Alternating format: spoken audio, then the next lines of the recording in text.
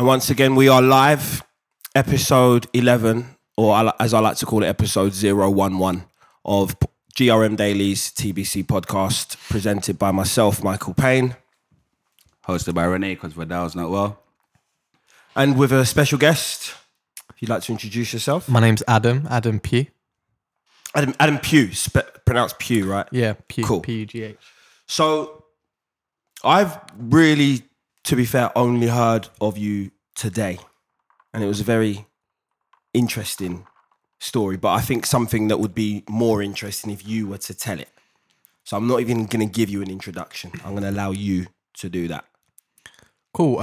Yes, I'm not surprised that you haven't heard of me before. I'm just a normal guy. My name's Adam, as I said. I am an ex-police officer. I was in the Met in Southwark for 4.5 years, pretty much.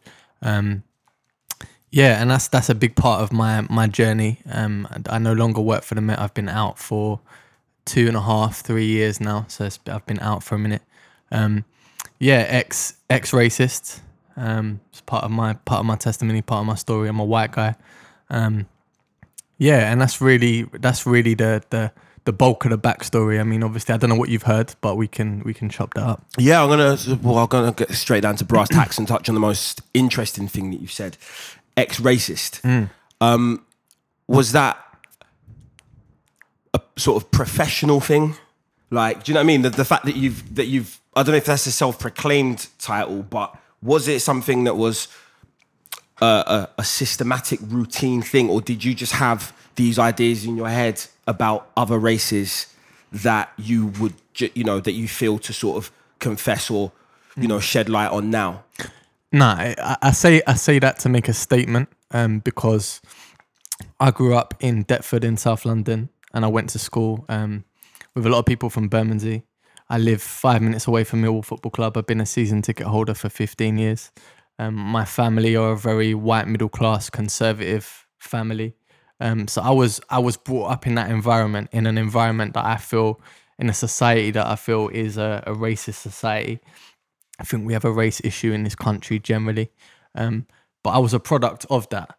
So I wasn't a skinhead. I wasn't having tattoos and BNP voter or none of that, but I was a product of that environment, and it led to me as a teenager having ignorant views just instilled in me because I didn't know any better, because I was a product of that environment. And I've had to go through a period of unlearning those things, and really, just challenging myself with that regard. I feel like people look at the world and racism, the whole concept of racism, as such a black and white thing, and don't really think about, especially these days with the whole rise of the Black Lives Matter movement and the civil rights movement, obviously, in like years and years ago. Like, would you say that it was mainly like a white and black thing for you, or was it just basically white supremacy? Yeah, it was white supremacy. It's white privilege. For me, it wasn't white or black. For me, it was when we were growing up, we hated anyone that wasn't white. You know what I mean? Whether that was Indian, Asian, whatever it was. If you weren't white, then you weren't, you know what I mean? We didn't like you. And if you challenged me on that, I couldn't give you a logical reason why. It wasn't a reason. I grew up in Deptford. I grew up on ends. You know what I mean? We all had black friends. I was always exposed to that. My neighbours were Jamaican, but we had an ignorant mentality. You know what I'm saying? And how about other, like, people from other countries as well? What was your sort of opinions on, French people, for instance, or any immigrant that was white but wasn't English? I think at that age, I don't think I really thought about it that deeply. I think it was just purely a colour thing. It was just purely a matter of colour. I wasn't old enough, really, at that age to understand immigration and all of those things. It wasn't something that I was concerned with. Do you know what I mean? It was you're not white. Yeah. And did you see them? People of other colours, did you see them as a threat, or did you see them, because for me, I just want to try and get into your head, not your head now, because obviously you've turned your life around and you have a completely different mindset now, but obviously you can remember some of the emotions that were going through your head and some of the thoughts. And did you feel that other races were a threat, or did you feel that they were, was this, I suppose, because supremacy, you think, it's fascism. It's like, my race is there to dominate your race. Was that your mentality? Or did you just think, I hate these people because I don't understand them, or you know, was it a xenophobia? Nah, for me personally, it was ignorance, and it was, you know, I mean, like I said, it was just not knowing it any better. It was, I had a heap of black friends growing up. Do you know what I mean? And you know, like I said, my neighbors were Jamaican. How did they take to that? Like when you say that you was obviously an ex-racist, like you was living next door to them while you was a racist. I take it correct. The thing is, they know me, so they were there growing up. Do you know what I mean? I was in and out of their house. So when I say I'm an ex-racist, I might not have been overtly racist. I wasn't one of them guys that was part of the BNP and the NF or whatever. I feel you. It was more of a mind state. And at the time, I wouldn't have told you I was a racist because I didn't know that I was racist. I didn't know that these thoughts that I was having were racist. You know what I'm saying? It's only now, where I'm at on my journey now and where I've made progress, that I realize actually that's racism. Do you know what I mean? And that's go on. So did you never sort of like perpetrate any actual race crimes? No, I never perpetrated race crimes. But what I'm saying is I was a product of my environment. I went to school with a bunch of people from Bermondsey. I was in an environment where I was surrounded by Millwall supporters all the time that have, do you know what I mean? We have that race problem. That usually helps if you want to be a racist in our culture. You know what I mean? So I had all of these factors. And when you're young, when you're impressionable, when you're in secondary school or whatever, and you're around people, sometimes you do it just because everyone else is doing it. Yeah. You know what I'm saying? And that was, for me, that was what it was. It was fitting in. That was my crowd. Those were my friends. That was what they was doing. And I didn't know any better. And I didn't see it as a problem. Fair. And what was the, I feel like I'm getting to this question prematurely, but you know, it's a burning point. What was the turnaround? What was that poignant moment in your life when you thought, I want to kind of absolve myself. I want to like confess about, you know, I want to confess my previous mindset. And I don't know, because you campaign, right? You are part of the Black Lives Matter movement yourself. I'm not part of it, but I'm a supporter of it, and I actively take part in supporting that. So what was the turnaround point? What got you to where you are now and how you think now? Was there a particular moment? Nah, I think it was a process of growing up and maturing. It was a process of having people around me that challenged my perceptions, my views, my outlooks on why I thought what I thought, and not being able to come up with logical answers, not being able to explain it. And equally, just realizing that, you know what I mean, all of my friends were from that. Like when you're from an estate in South London where it is that diverse, you can't afford to be outwardly, like I wasn't going to survive if I had that mentality. Do you know what I'm saying? So for me, I just realized that it didn't make any sense. You know what I mean? And some of my best friends are people from different races, different cultures, different religions. And when I saw how they were treated, you know what I mean, that grieved me and that made me want to kind of speak out. So you see, with the Black Lives Matter movement, what do you do for it now as a supporter, like in the UK? Like what is there to do as a like Black Lives Matter supporter? Like, so there's a number of organisations here in the UK that are either connected with Black Lives Matter or that are actively promoting those issues. So you've got Black Socks, you've got Blackout London, and they're independent organisations. They do their own thing. They do protests. They do all kinds of things. So when I can, I mean, I've just had a son. My son's 3.5 months old. So for me right now, that's taken over the bulk of my life. I haven't done anything for a minute. But for me, since leaving the Met, I've been trying to figure out, okay, how do I move forward from here? How do I take this message forward and get this out? Right now, I'm speaking out. I'm very vocal on social media. I'm definitely trying to find my audience and where I fit in. But yeah, taking part in protests with your finances, with the things I'm supporting, the purchases that I'm making, just trying to, you know, make a difference. All right. So with the Met Police, hold on, we got a question. Did the racist mindset ever affect your police work? Like that's what we're leading on to. Like, did it influence you being a racist? It's hard to say, right? Because I don't know. I'd certainly like to think not, but there's all of these external influences that shape the decisions that you make. For me, part of the reason why I joined the Met was after I'd kind of changed the direction of my life. Part of the reason for me joining was wanting to make a difference.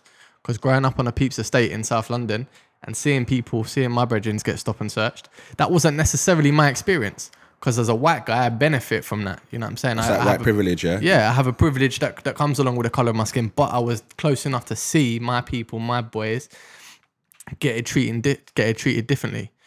So for me, it was about trying to make a difference, and that was why I joined. So I'd like to think that it didn't, but at the end of the day, you know what I mean, your listeners will know, you know what I mean, I was a police officer in Southwark, so Peckham, Woolworth, anyone that had an interaction with me, you know what I mean. So you was a cool police officer then, that used the cool cop. I live on the ends. I'm still on the ends. I see people that I've dealt with, that I've arrested. I ain't never had a problem. What's the reasonable offence? Like, are you like a discretional police officer when you was a police officer? Like, would you turn your eyes to blind eye to certain things, or?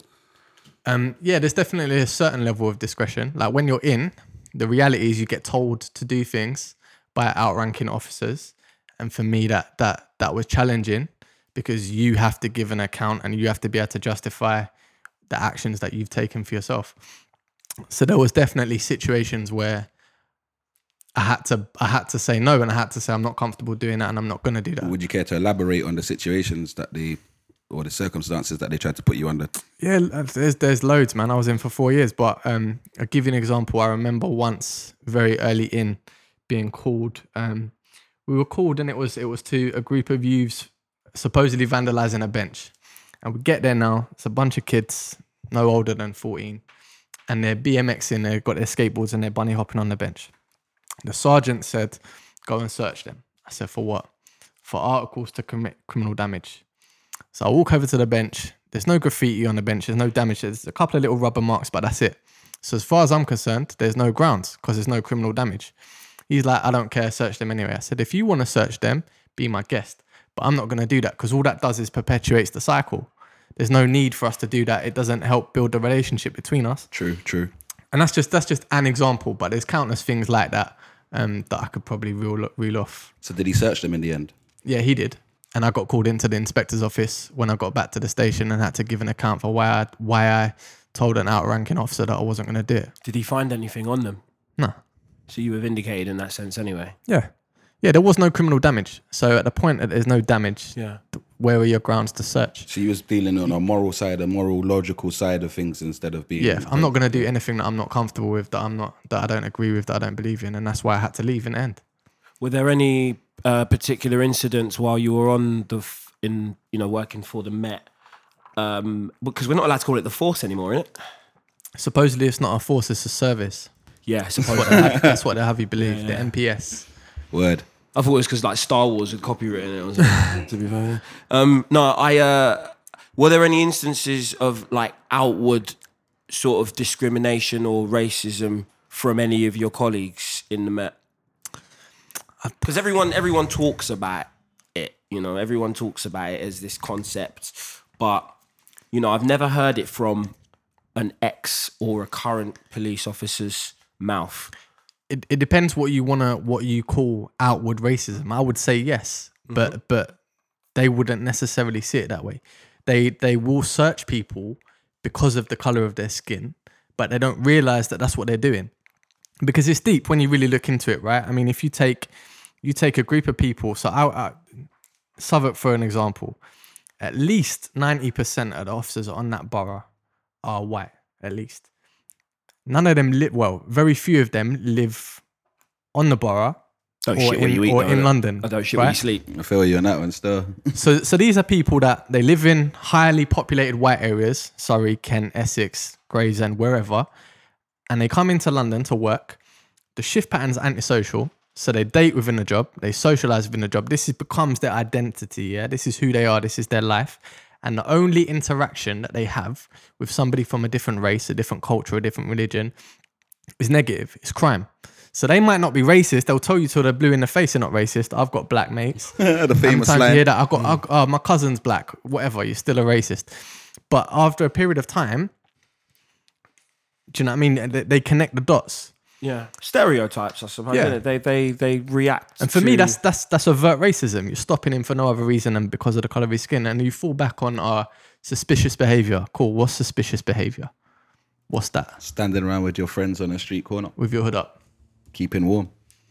But see, if I do that and I got my hoodie on, I look more like Mark Zuckerberg than I do Trayvon Martin because I'm white. I feel you. But when you do it, it's suspicious behavior. So do you not think that there is do you not think it's anything to do with class at all? Do you think it's purely? Do you think that if I was walking down the street dressed like I am now, I would be more likely to be stopped and searched than you? Because I actually think that, like, my opinion is to the contrary. I think you'd be more likely to be stopped and searched if you were walking down the street like that now, and I was walking down. What the fuck are they gonna find on me dressed like this? I mean, it's true, but statistically, that doesn't seem to be the case. Statistically, you're much more likely to be stopped than I am. But do you think do you think that there is an element of classism in there as well? That's the makeup of this country. There's a race problem. There's a class structure in this country that America doesn't have. So there's all of these factors that come into it. You know what I mean? There's economic. There's lots of different factors. And is there a particular reason you left the force? The service. Sorry. Yeah. Service. Oh, we can call it the force. That's cool. We can call it the force. I left the force because it wasn't where I wanted to be long term. Because I joined to make a difference in my community. Not, I saw when I stayed, I saw very much the difference that I was going to be able to make was the attitudes of my colleagues. But that wasn't what I wanted to do long term. I wanted to really make a bigger difference. My passion is change, rehabilitation. If I was going to do anything, it would be either the rehabilitation of offenders or early intervention and stopping people before they go down that route. But being in that job and being part of a process that brings them in, locks them up, passes them on, it isn't effective. It doesn't help. It's not working. It's not for me. Do you think that, because the main reason I asked you if you'd ever perpetrated an actual race crime was because I wanted to lead on to this question. Do you think that perhaps describing yourself as an ex-racist when there is no physical evidence, because things go through people's minds is what I'm saying, right? So do you think that it might do more harm than good to be a self-proclaimed ex-racist? Maybe. Because it will just create this stigma in it where people have this first impression of you. Maybe. And think, oh my God, like, did he stab my nan one time? Because she's black? Or, do you know what I mean? I hear you. Yeah. Do you think it does more harm than good? Maybe. I guess that's yet to be seen. It hasn't done that kind of damage yet. And I think, largely speaking, most people, do you know what I mean, have given me the time to know enough about me to know what I'm about. Go on, what were you going to say? Yeah, I was going to say, sorry to cut you on it. I just want to get back to the force issue. When you was there, did you hear of any or witness any, like, grievances towards, like, people in terms of, like, brutality, police brutality, or overstepping the mark, or even witness any? Yeah, or witness any. I didn't witness any. I've heard from friends, think situations that they've been in. And within your department of the force, yeah. Not within my department, but within my borough, yeah. Okay. Certainly within my borough. But I didn't directly witness any. But so working in Southwark, doing a lot of nightlife work. On nighttime on the borough. So like we've got clubs like Ministry of Sound, Cable, which ain't there no more. But yeah, so I saw a lot of, drug and alcohol related crime where it got physical. But yeah, I guess fortunately I didn't see that, but that don't mean it don't happen. What's your take on that though? On police brutality? Yeah, in terms of like in the UK. The one thing I always hear from people is it's not as bad as it is in America. And that might be true, but that doesn't mean that we don't have an issue here. We had a case recently, Sarah Reid, found dead in a cell. She was a victim of police brutality. You only need to go on YouTube and you'll find plenty of videos of people being mistreated. So it happens here. There's an article in the newspaper today about the Met arming 5 boroughs across London and having special task units to deal with gang crime. And they're all going to be armed officers. Operation Viper. Yeah, that's news to me. Page of the Standard today. Wow. Now, that's gonna lead to more problems. Having more armed police officers in this country on our streets is gonna lead to more issues. Does that entail the police officers in that borough only having jurisdiction in that borough though? Like, can they let off the strap if they're only if they're from? Man said let off the strap. If they're outside their borough, will they have jurisdiction with? Yeah. Oh, right. Yeah, as a police officer in the Metropolitan Police Service, you have jurisdiction anywhere in the country. Yeah, so what's the point of only arming... I'm not saying I should arm What is it, everyone. rubber bullets or real bullets? Sorry. Yeah, there'll be real bullets. Swear. There'll be real bullets. They're on crud. Yeah, big time. Big time. And for me, were you going to ask something, Sakib? Yeah. I was going to ask whether your mindset changed affected your personal life. Did your Millwall fan friends still see you the same? Did your family still accept you? Were they against it? What sort of effect did it have on your general life, day-to-day life? yeah, it's been difficult, and there's been huge repercussions. As I said, I'm speaking out against racism. I'm speaking out against issues within the police service and my experience. My family, or not all of my family, but there are people within my family that are not happy that I've left the police. There are people, as I said, I come from quite a conservative family, and for me to now be sitting here and saying, okay, white people, we have an issue of racism within our community, because that's who I'm trying to talk to. I'm not trying to deal with anyone else. I'm trying to deal with my own community. Yeah, that's been hard. I've been cut off by people. I've lost family. I've lost friends. But it is what it is. I'm going to stand up for what I believe to be right and what I believe to be true. And if that's the cost, then it is what it is.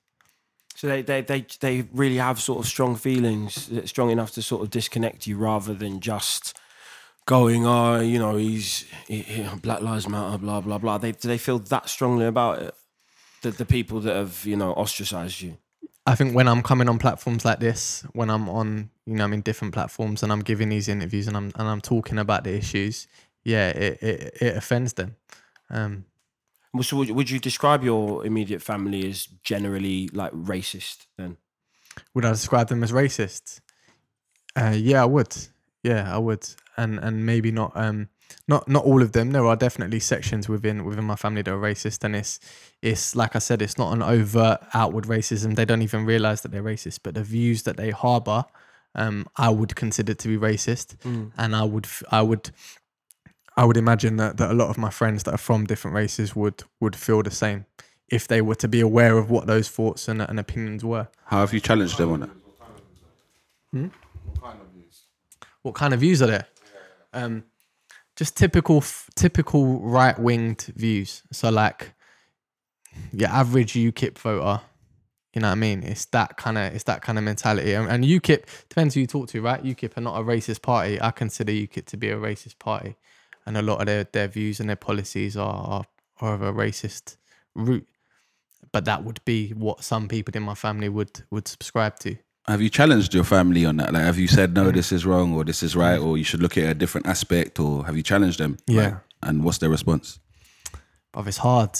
It's hard, isn't it? It's hard when it's your family. Like, it's easy to go and talk to strangers, but when it's your family and it's a little bit closer time. Yeah, we've definitely had a lot of heated conversations. There's been arguments. And I've tried to challenge. There's times where I just try and, I'm like, I don't really want to have this conversation right now. We just had the mayoral election where we've got our first Muslim mayor. What's your thoughts on that? What's my thoughts on that? Yeah, all power to him. He didn't get my vote. Big up George Galloway that was on here. Yeah, of course. George got my vote. That's a real guy. Yeah. But yeah, I think it's good that we've got a Muslim mayor. That I don't think it's going to change much, but certainly doesn't bother me that he's a Muslim. But there are people within our community that don't like him because he's a Muslim. But then I shouldn't like them, the previous mayor, hypothetically, if he was a Catholic or Christian or a Jew or you know what I mean? Or yeah, they're the big faiths. Covered all the big ones there. Yeah, that covers them. Yeah, just checking. Can't imagine the Buddhist one. Oh yeah, shout out to them still. Big shout. The Buddhist mayor would be big. It would. It would. Yeah. I think it would try to instill a lot of peace. Not sure how far a Buddhist mayor would get, but I'd love it. I still vote for George, but yeah, big up a Buddhist mayor. Big up a Buddhist mayor. Big up. So what's next for you? Because you've just had a child, so congratulations. Thank you. Congrats. Is it something like race relations and open-mindedness and is that something that you're going to teach your little one from very early, like actively, or do you sort of trust in the amazing? Yeah, he's got a little Black Lives Matter baby grow on. Pretty neat. Very neat. Very neat. What's the little one's name? Ezra Adam Kingsley Pugh. And he's nicknamed Smiley because he was born on the same day as Smiley Culture, Right. R.I.P. Smiley. Yeah. Oh, right. Okay, cool. Reggae roots, yeah? I don't know. But yeah, it's weird, isn't it? Because that's one of the also one of the big things that like racist people cling to, innit? Like, I'm not racist. Got a Bob Marley CD. Not saying that that's what you've done, but you know. Do you? So You got me. Well done. So yes, sport wise, do you still attend Millwall games? Yeah, I'm going on Sunday, playoff final, Wembley. I'm there. Nutty. There, and I'm taking my son. First game. Yeah. Yeah, man. Because I suppose it's important to stress that I don't believe that every Millwall supporter is No, of course a not. racist. You know, I feel it's important to stress that it's just a reputation they've earned because of quite a lot of bad apples. And not every white person is racist, but and it is generalizing, but it's about saying we need to recognize that there is this issue here. Millwall has an issue. Not every person is guilty of, but there's an issue here. Yeah. Same thing in the white community. Do you believe that only white people can be racist? Do I believe that only white people can be racist? That's a difficult one. How do I answer that? No. Because my simple answer is no. No way. I believe that any race has the propensity. But you to know be what? racist. Everyone I talk to has a different definition. What would your definition of racism be? Hating someone for their race. Yeah, but Literally, in like layman's terms. I hear that, but there has to be a certain element of power and influence that comes along with that. See, Well, all right. You're walking down Yeah, the street yes. after this. You're walking down the street after this, yeah? And you're not who you are. You're not an ex-racist. All right? You're just a white guy. Six black lads set upon you and batter you because you're white. What would you call that? what would I call that? Yeah. You could call it racism. We could call it semantics. It's a what you race call crime, it. innit? But at the end of the day, it doesn't change the fact that I'm still gonna find it easier to get a job. I'm still gonna be after I graduate. I'm gonna get paid more in the workplace. You know what I mean? There isn't the same power behind it that has an ability to be able to affect a whole community. You can hate me because I'm white, all you like. But it doesn't change anything. It doesn't take away my privilege. When I begin to hate you for the color of your skin, there's a difference there because of the power that comes. Arguably, yeah. Yeah. There's different types definitely. of racism. Yeah, arguably, yeah. But this is the thing. If one white guy... Yeah, if one white guy hates me, I don't give a fuck.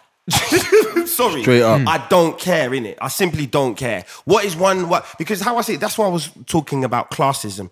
Because at the end of the day, I believe in the good in people. It's like we were saying, not every white person's racist. So to assume that, but then to say that there is this very strong, like, white privilege, for me, it's a bit of an oxymoron. You understand? Do you get what I'm saying to you? So if you say, which you said earlier on, that not all white people are racist, but then say that. But all white people benefit from the color of their skin. All white people benefit from that privilege. But then what about the people that are victims of classism but are white as well? Yeah, there's different levels to it. Definitely. Yeah, it's a hard one to get my head around. You know, I personally still believe that if you don't like someone because of their race, then you're racist. Do you know what I mean? I just believe that because I feel like if you say that only white people can be racist, and you are a person who is saying, you know, I want to instill, you know, inject some good into the world, and that it's still white supremacy in a way. Saying that only white people are racist, for me, I feel like it's still white supremacy. Yeah, I hear that. Well, like it's a privilege to be racist. Yeah. Like only we can be racist. You can't. I hear you. That's our shit, man. Yeah. I hear that, but you know what? My take on it is that I there's only certain things that I can speak to. Whenever I hear these conversations being had, particularly around race, which is an emotional topic, right? Is there's always such an unhealthy conversation. There's always a refusal to exist, to agree that a problem exists in the first place. And there's always, if you talk about an issue of race, you might get told you're playing a race card or you've got victim mentality. You know what I'm saying? It's not my place to speak to the black community but it's my place as a white person to speak to the white community about an issue that we have. We have an issue. There may well be an issue of race among your own community, but that's not my place to speak on that. Do you know what I'm saying? Because as a white guy, that's way out of my jurisdiction.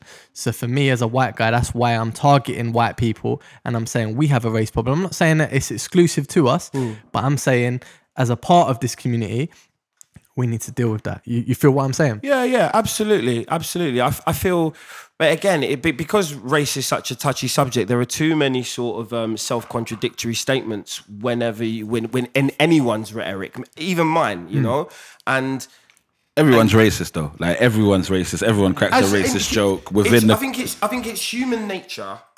You judge people based on the information that we're all sponges in it. Mm-hmm. So you judge people based on, I suppose your brain just does this like, it takes all the information that it's ever got about someone's appearance and it will compute that and then it will just make a split second thought, an idea. But I think it's up to us as humans to overcome that in it. And that's why I asked, do you not think it's counterproductive to call yourself an ex-racist if, like I've said, there's no existing incident where someone can say that you committed a racist crime against them? Because for me, like, you know, some people will be like, all right, that dude's a bit sus. Is he trying to infiltrate? You know the ones that... Yeah. I just feel like we all have thoughts.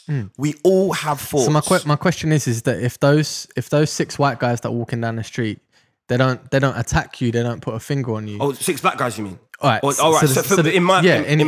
that was in your situation, 6 white guys, 6 white guys, they don't attack you, they don't commit a crime against you, but they hate you because of the color of your skin. Are they still racist? Yeah, but I wouldn't know it because they ain't said anything to me. They just walked past me and I was like, cool, 6 white guys. Right, but there's up, still an issue there with this. Yeah, you know what? I would genuinely just think, cool, 6 white guys. If they're not troubling me, they can have as many thoughts about me as they like. What if they ask you for a lighter? Huh? What if they ask you for a lighter? I'll lend them one. But I trust no one, so I like it. I agree with Michael there, where as a British Asian, I've had things shouted at me from a car or whatever, but you just laugh it off and walk. I've never experienced racism in a scenario where it's affecting my life, my job, or no, it's just stupid racism rather than ignorance. Real, someone's got to call you, name calling, innit? They got to call you something. Terrorist. That's not. I don't see that as racism as such. Stereotypes, but it's never affected my daily life. Right. So I don't. And exactly, and I personally think that if there is a black-owned business, which do exist, you know, like, and they want to employ only black people, then that's affecting a white person's job if the white person goes for the job. Do you know what I mean? If you got Visions, for instance, indoors, still a black-owned business. If a white person was to go there and they said, you're not getting a job because you're white, that doesn't happen. I just want to say it. But if a white person went to Visions and said, I want a job, and then they said, no, because you're white, that's racism, isn't it? What is that white person going to do then? Who's really gonna protect that white person? Where is this white privilege then? You get me? They might be able to go and get a job somewhere else, but then a black person who doesn't get a job because they're black can go and get a job somewhere else as well.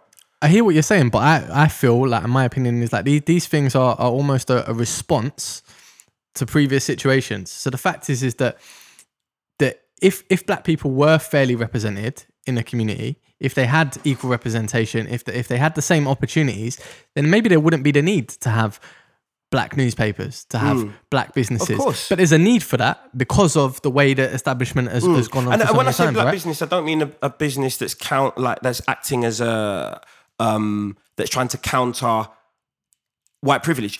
It just circumstantially it's owned by black people. Yeah. Do you know what I mean? They didn't make it for us, by us, all that. It's just a black business, innit? Like an Asian business is an Asian business. Yeah. For real. It makes no difference, does it not? But then that would be deemed racist as well, if you know what I mean. If I was to go get a job in an Asian business and they said no because you're not black, then I would feel like they were being racist to me as well. And that's why I said that racism is looked at too much in black and white. Not enough people kind of go, oh yeah, but there are other races as well that we're not really thinking about. Yeah, definitely. And like I said, it's because it's most prevalent in the media, the tension between black and white. But then, you know, once in a while, obviously, the whole bullshit terrorism thing will come up whenever Asian people are mentioned. But more time, it seems to be black and white. Yeah. You understand? And like I said, I just feel that every single race has the propensity to be racist, and it's about overcoming it. Yes, there are ethnic minorities. So, you know, statistically speaking, white people do have this upper hand in the UK. You know, as a black man, I'm an ethnic minority. But do you think racism is just naturally part of human nature? Yes. I think so too. Judgment. You're going to judge people based on something. Yeah. Let me put a scenario to you. If I brought a white girl home, would my mum be as happy as if I brought an Asian girl home? And the answer is no. Is that racist? Yeah, but it's not. It's cultural. It's cultural. That's very different, I reckon, actually. In terms of like... So why is it different if a white guy brought an Indian girl home? That would be racist though, wouldn't it? Yeah. That wouldn't be racist, but I mean if the parents didn't like it. Sorry, yeah. Whoa. We'll bring that back. You didn't drag her home, you brought her home, innit? She was willing. She went willingly. But so why would that be deemed racist? But then if it's the flip, if it's the flip, then it's deemed cultural. This is what me and my family have a discussion about all the time. It's not just white people, because I know a lot of older Asian grandmas and who want to keep things Asian and keep things in house or in the circle. And I can't define whether that's racist or not, but some would say it is because you're not welcoming white people in. Yeah. So like, I used to call my dad racist all the time. Do you know what I mean? When my dad used to like my dad's Nigerian, both my parents are Nigerian, and the main thing I used to say, these Jamaicans, and it's intersectional, isn't it? Do you know what I mean? I was like, why do you hate our, like, do you know what I mean? We're all the same. Like, what is the problem in it? Do you know what I mean? But my dad genuinely, man, that was war back in the day. We should have my dad on the next episode, man. I'm gonna drop some gems, man, about the shit he used to say. But like, I don't know. I will pull up. I'd pull up my own parent on something, you know. Even when my dad is, you know, because my dad's Catholic. He's a staunch Catholic. So if he says something about and even another religion, I will tell my dad to settle. You know what I mean? It's as simple as that. Because I don't want to hear ignorance, especially coming from someone from my own family. Do you know what I mean? Especially because then I can't chat shit to anyone else. I genuinely can't talk to anyone else if it's happening at home, and I can't even try and make a difference in my own home, in my own family. Then I have no right to talk to anyone else about it. Do you know what I mean? Absolutely. I think on that note, you should have a little break. Welcome to the second half of episode 011 of GRM Daily's TBC podcast.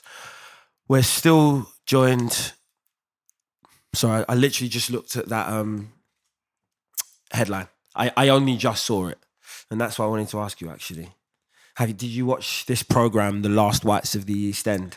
Never heard of it. Tell me about it. Apparently it was on yesterday, the 24th of March. May. What did I say March for? Fuck. And it was basically, it seems a lot of untrue purported statistics by the BBC about the decline in numbers of white people in the London Borough of Newham. I don't believe that. Everything the BBC says is true. They never lie. What you saying? The BBC lie? I find that very hard to believe. Come on now. This is it's quite disturbing, to be perfectly honest, if they're just going to display such, not even inaccuracies. It seems like just pretty much a lie. It's almost as if it was intentional. Wouldn't surprise me though. With the EU coming up and all of that, you know, it might just be the right time to just drop it, press the button, cause the war. It's crazy because I do actually, I respect and I would say that I like the BBC in general. Yeah. That's why it's most disturbing to me. You know? But then there's a different side to the TV and the radio. Like, I listen to their radio side of things, but their TV I don't really pay that much mind to. Like, I did want to watch EastEnders, but that's going off topic. But yeah, EastEnders was an institution, to be fair. And I kind of lost interest in that a while ago, but I do like the BBC. And especially BBC Three, for instance. I don't like the fact that had to go online. I thought that's slightly racist, you know. What, the fact that BBC Three went yeah, like, I come home late, I want to flick that on and watch 2 show and laugh. I got to go online now. I just want to press the button on the TV. Like, it's easier to now, though, if it's online, I suppose. But it just... it makes me feel them putting it online. It makes me feel that it's less important than anything else. But I digress. The Last Rites of the East End. So that was on, and you feel it's propaganda for Brexit and that, do you? I feel so. Yeah. I could just be talking that smack because I'm drinking the code and that, but Code. Just as a conspiracy theory. Shout to Bernard on the code. Yeah, he's got the copyright. Yeah. He's definitely got the copyright. As a conspiracy theory and just playing the wild card that it could be a time to drop it, and like I said earlier, but I could be wrong in it. I could just be talking shit. What are your thoughts on like multiculturalism? Do you feel that there is a problem if the numbers of white people in a certain area of London are in decline, even if it was, because the thing is, it is true statistically, there are significantly less white people in Newham than there were, 15 years ago or whatever. But the BBC apparently reported that it was 50%. But according to a census, it's nowhere near that. And that's what's, obviously that's what's disturbing. But as I said, there is, even if an iota of truth to it, because the number of white people are in decline. Do you care about that type of thing? Do I care that white people are when in you think decline about when you think about the number of white people in a certain area of London being in decline, how does that make you feel? It doesn't keep me up at night, I'll be honest. I think it is what it is, man. Like we were talking about before, it's an economic issue. You know what I mean? You go back 50 years, these estates that are now predominantly Asian or predominantly black, these were created. These were environments that were created, and people have really been forced to live in those areas. So this is something that has been socially engineered. It's not that deep to me, but I just want to know where they go. Because don't they realise that they're creating a balance? Somewhere, some area has now got more white people in it. And obviously that's got to be a countryside that we've never seen. I don't even care, to be honest, man. It's just like, I'm pretty sure the white community in Chelsea and Kensington are still thriving and they're good. So yeah, I suppose if that sort of thing is really going to make you move out of your own area, then they're better off without you anyway, to be honest with you. But I'm gonna keep it real. They could have spent the budget on shooting that on something better. Like, to be honest. Like, yeah, absolutely. Because what is that actually gonna do? What's it that causing? Information. What's what it are you doing? actually gonna do with that information? It's There's less poisonous. white people in Newham now. I don't understand, because that program was probably on, a documentary like that would probably be on for at least like 40 minutes. Taxpayers' money. Yeah, I'm paying my TV license, like, just for that to come on and I'll be hearing about it. That's piss, man. Yeah. But Rupert Murdoch owns News Corp, and he's openly said that he wants out of Europe because he doesn't have any power and he doesn't have any influence in Europe. Fuck that guy. Whereas anyway. in Downing Street, I suppose he's Australian. G'day. he's Sutton. He just like shit like that don't really affect him. He owns like most of the media in the world. Like he probably doesn't even think about himself as being from a country anymore. He can, you know what I mean? He can literally do what he wants and go where he wants. Why does he care about Brexit and all that shit? That don't concern him. Propaganda, I reckon it's just fearmonger, like, and all that. To be honest, I just think. I forget his agenda is to sell papers, right? Yeah. It's to sell news, sensationalism. If that's what's going to sell the papers. But they ain't even got sell anything. It's just put a decent program on the TV. It works though. The fearmongering does work. The fearmonger. Yeah, works, absolutely. definitely. That's the scariest thing about it. Immigration's like the big thing, right? When it comes to Brexit, that's the thing that's being rammed down our throats. Immigration, that's the problem. Immigration. But I suppose on the other side of the coin is that it does, incidents like that do bring out the best in people. I feel. What do you mean? Like you'll see the outcry, for instance, on social media. It will be more our circle of friends. I know it's a very sort of it's in turn ignorant thing to say and kind of short-sighted thing to say, but because when you really think about it, the circle of people that we actually communicate with on a daily basis is still relatively small, right? So when I say something like, you see loads of people that there's an outcry about, there is an outcry against it. Okay, yeah, I'm with you. It makes you kind of see the best in humanity in it. Definitely. But then, like I said, that's kind of almost like a quixotic belief, because that circle of friends isn't the wider thing. And somewhere people are like, actually getting pumped by this information. Do getting what gassed. I mean? Yeah. Yeah, that's some bullshit, man. Like, I think they should just scrap it all together, put people do nothing on or something, man. Just, Yeah, all the time. you know what I mean? Like, Just unlimited episodes of people just do nothing on loop. on every BBC channel. Just what's on BBC Two? People just do nothing, mate. All right, so what's on BBC One? People just do nothing. That'd be sick. That'd be true. It's actually moving to BBC Two inside. No way. Shout out, people just do nothing, man. Sick. Yeah, I love those dudes, man. Weapon X. Yeah, pause. Nah, what's been going on in the week though? Is there anything? Has it been Been that bad? dead other than Louis van Gaal getting sacked, Man United winning the FA Cup. Yay! Yeah, true. I was gonna say congratulations, then I realised it was Man United. So. Don't hate. To be honest, we're still shit, but yeah, it's a silverware. You know what I mean? Yeah. Do you follow football's like you're Millwall, a mate. Millwall season ticket holder? If they qualify as football, yeah. I like that. I try, innit? I try. Was you there at the West Ham Mill? Right. I worked it, yeah. Yeah. Worked it. Policed it. Hey, what side of the law were you on? When you say you worked it. No comment. I like that.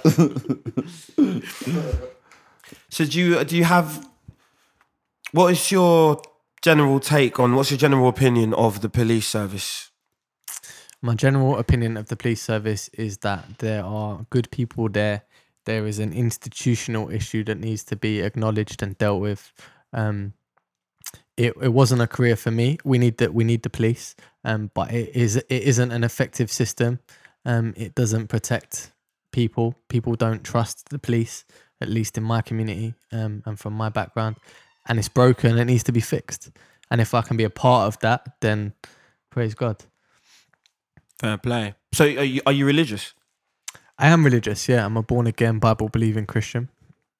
Yeah, and that was part of my transformation.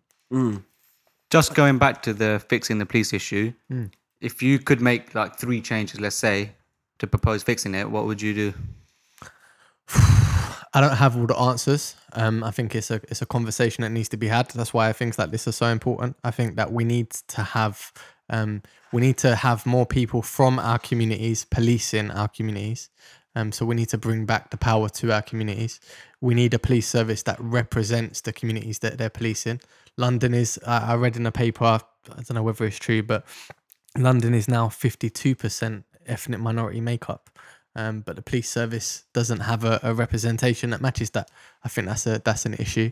I think those are 2 things that I would change. And I think the type of people that they are trying to attract, for me, in my experience, and don't get me wrong, there will be police people from the Met that are listening to this. I know you monitor my social media activity. I know you're listening. But the people that they attract seem to be the type of people that either were the bullies in school or were bullied in school. And there's a very much, it's like in lots of institutions, but you go there and there's one school of thought. They're all from the same political view. They're all very much, they're like robots. They're all trained and institutionalized to think and behave the same way. I just want to bring up on a point that you said that they monitor your social media. Like, why and how? Why? What have you done? What have I done? Yeah, nothing. But I've left. sorry. It just sits. Yeah. Is it because they know you're outspoken about a subject that kind of directly concerns them? Yeah, I'm being outspoken and I'm speaking out against the police, against an institution that I used to be a part of, and I'm still friends with people within. I still hear things through the grapevine. Do they hassle you? Like, are they onto you? Did they hassle me? Nah, not currently. Did you keep your radio? Did I keep my radio? Nah. Gonna hand in my badge and just walk out. That's it. But they just be monitoring. They're monitoring you. Like, I know they monitor my social media activities, so my Facebook, my Twitter. But how do you get this? Is this from inside information, or you just know because you know? I'm not going to say too much, but I still have friends that are within the police service, so there's still things that I'm privy to. But I know how it works because I was part of it. and when you're outwardly and openly criticizing the police, because I am criticizing the police. You got me worried now, man. Like they might be No, onto we're gonna me. bump up your views. It's cool. It's calm. They're gonna be onto us now. Like, Nah. hold on. They're- But yeah, like I was saying, so with making a change and speaking out, do you feel like this is going to affect your life for the rest of your life, like in terms of being monitored and like talking about them?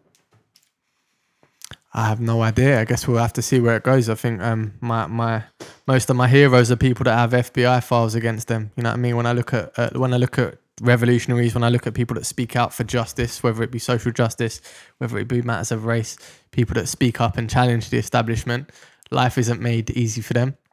Big up George Galloway again on here a couple of weeks ago, and look at him. He was outcast from the Labour Party. Yeah. You know what I mean? He is a very popular man, but his chances of winning the mayorhood now that he's not part of an official party have been damaged. So as we continue, you've actually got in your possession something quite interesting that sort of ties in with the whole subject of justice and how it's supplied by the police service. Do you care to tell us about it and expatiate a bit more on that? So if you're referring to the open letter that I wrote to the head of counter-terrorism, so there was an incident where Commander Richard Walton, who was head of counter-terrorism at the time, he's now left the police. He was given the option to retire before any action was taken against him. There's justice for you. But he was heavily criticised for his involvement in the Stephen Lawrence case at the time and the handling of it.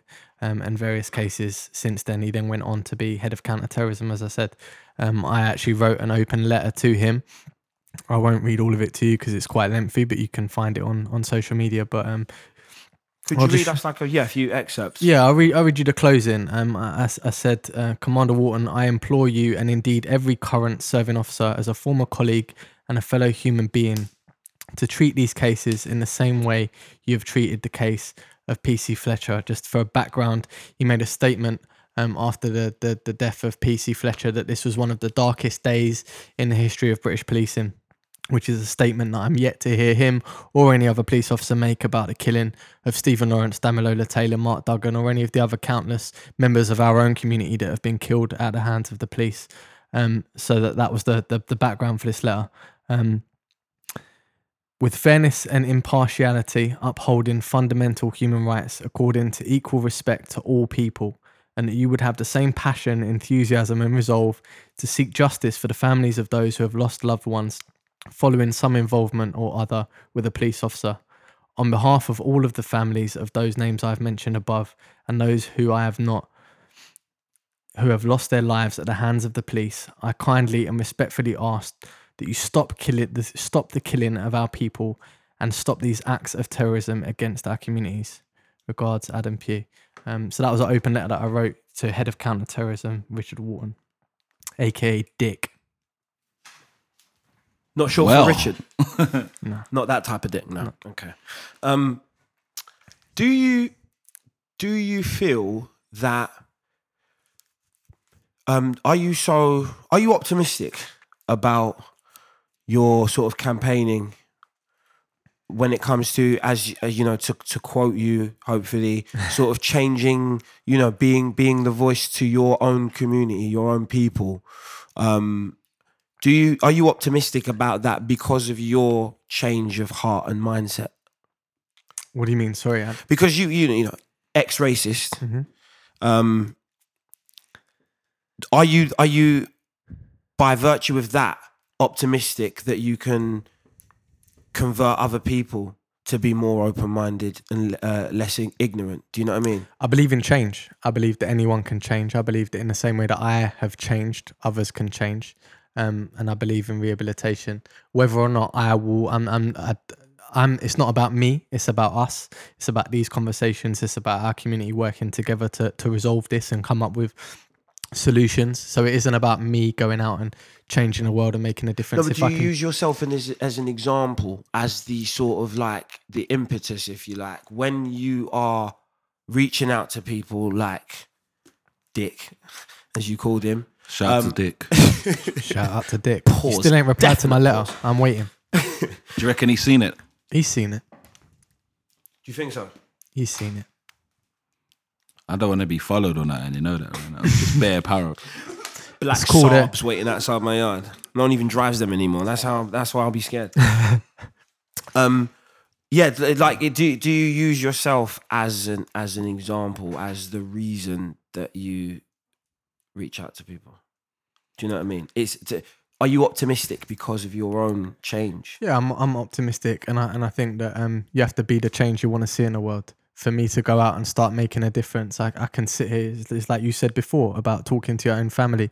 Before I can sit here and I can start talking to these issues, it begins within me, in my own heart, in my own mind. That process of unlearning. So yeah, I am optimistic because of where I've come from. And like I said, I believe in the power of change, and I believe in the power of the people. And I believe in us. You believe in that you can inflict it as well. I believe I can be a part of it. If I can be a catalyst, if my experience, if my story can be a part of being a catalyst for that change, then yeah, then so be it. But it takes all of us coming around a table like we are now. It's very rare that I've heard conversations had about race or about these issues that are as healthy as the one that we've had here tonight. So for me, this is a big deal. Well, on that note, yeah, that seems like a nice place to round it up, to be perfectly honest. Cheers. Thank you very much for joining us, man. It was appreciate your time. Thanks for having me. Very interesting conversation. I feel like a further step was made, no matter how small. Do you know what I mean? And that's cool. Join us for episode 012. I'm going to keep on saying the numbers in really weird ways, innit? I'm sorry, I'm not sorry, innit? Not 12, episode 012 of... I just would say 0121 after that. Like, it's so tempting. It is. We should probably get Bugsy Malone for it. We'll be back for 012 of TBC podcast, brought to you by GRM Daily, hosted by myself, Michael Payne. Vidal, but he's not here, so Ren. And thank you so much to Adam Pugh for joining us. Big shout out to Vidal. Soon land home, yeah? Yeah. Vidal soon free. Soon. Soon home. Join us for 012. Big up, peace.